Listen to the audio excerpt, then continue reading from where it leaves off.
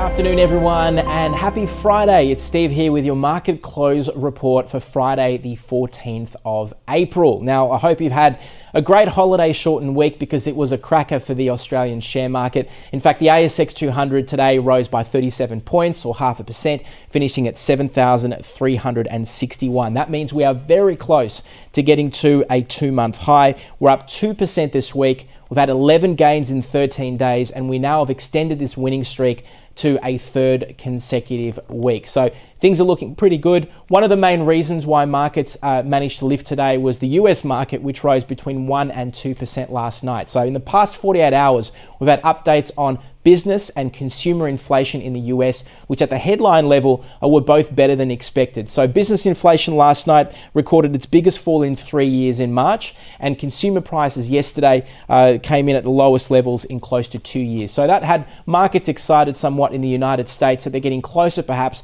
to the end of these nasty rate hikes. Now, as far as what we saw on our share market today, almost all sectors were higher. The only losers, healthcare and property, they're only down 0.25%. Gains that were modest of around 0.5% for the rest of the market, but the two best, the financials and the materials, which just happen to be our two largest sectors. If we look at the best or some of the best performing stocks on our market today, the standout really were gold mining companies. They dominated the winners list. Silver Lake Resources, top of the bunch there, lifting about 6%. And that's because the price of gold is very close to a record high.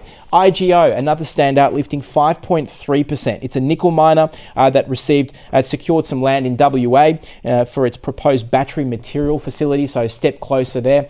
And National Bank, the best of the majors, up 1.2%. Corporate Travel Management, which paid out a dividend today with a group of other companies like QBE, Cochlear and Super Retail Group, up 2 today, but was the best performer of the week. And the reason for that is it secured a significant contract with the UK government, and that pushed its shares up 12% yesterday. There were still quite a few losers on our market. The worst of the day and week was Karoon Energy, which fell 5.5%, and that's because it thinks it's going to produce less oil and at a higher cost this year because it's having some issues with a key project in Brazil. The Bank of Queensland down about 1%. It's going to release officially its profit results next Thursday for the half, but today it flagged some of the key numbers, so lower profits and also a lower dividend. The Lottery Corp was down about 3%. A major broker today essentially lowered its expectations for the stock in 12 months.